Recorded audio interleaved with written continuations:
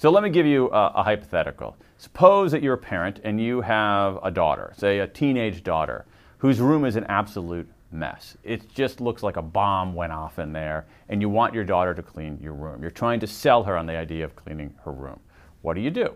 Well, you could try to bribe her, and that might work in the short term. You could try to threaten her. That might work in the short term. You can try to exhort her. You can try to, tell her about the meaning of clean rooms. But there's actually a technique from the counseling literature, really crystallized by a fellow named Mike Pantalon of Yale University, called motivational interviewing. And what you can do more effectively is ask two irrational questions. So let's say that you have a daughter named Maria, and Maria has a messy room, and you want Maria to clean her room.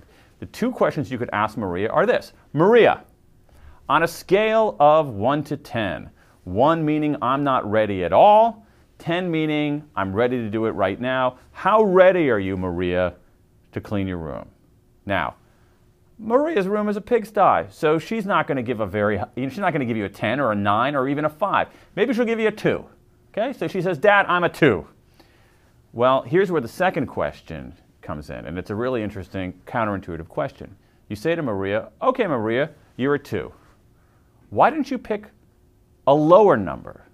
Now, our instincts as parents is to say, as a parent of 3 kids, I have this instinct very strongly. If my kid were to say to me, I'm a 2, I would say, what? Why are you a 2? You should be a 9. But you say, why didn't you pick a lower number, Maria? So here's what happens. Maria has to explain why she isn't a 1. Okay? And so she says, well, I am 15 and I probably should get my act together.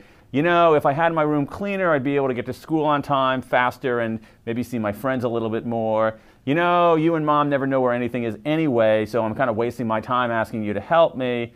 What happens? With that second question, why didn't you pick a lower number, Maria begins articulating her own reasons for doing something. And this is really axiomatic in sales and persuasion. When people have their own reasons for doing something, not yours, their own reasons for doing something, they believe those reasons more deeply and adhere to the behavior more strongly.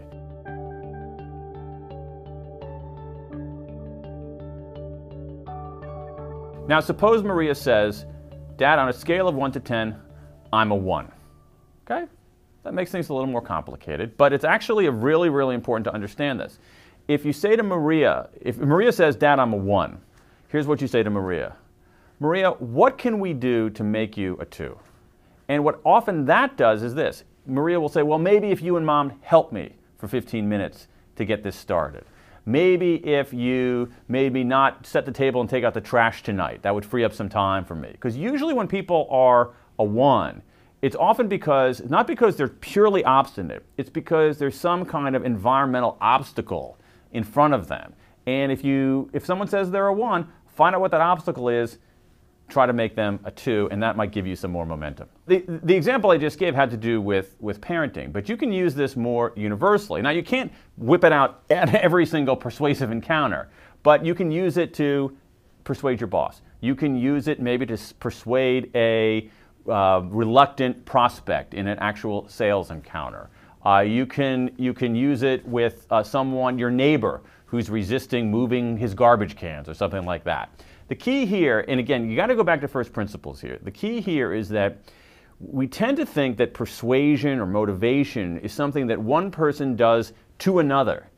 And what the social science tells us very clearly is that it's really something that people do for themselves. And your job as a persuader, as a motivator, is to reset the context and surface people's own reasons for doing something, because it works a lot better.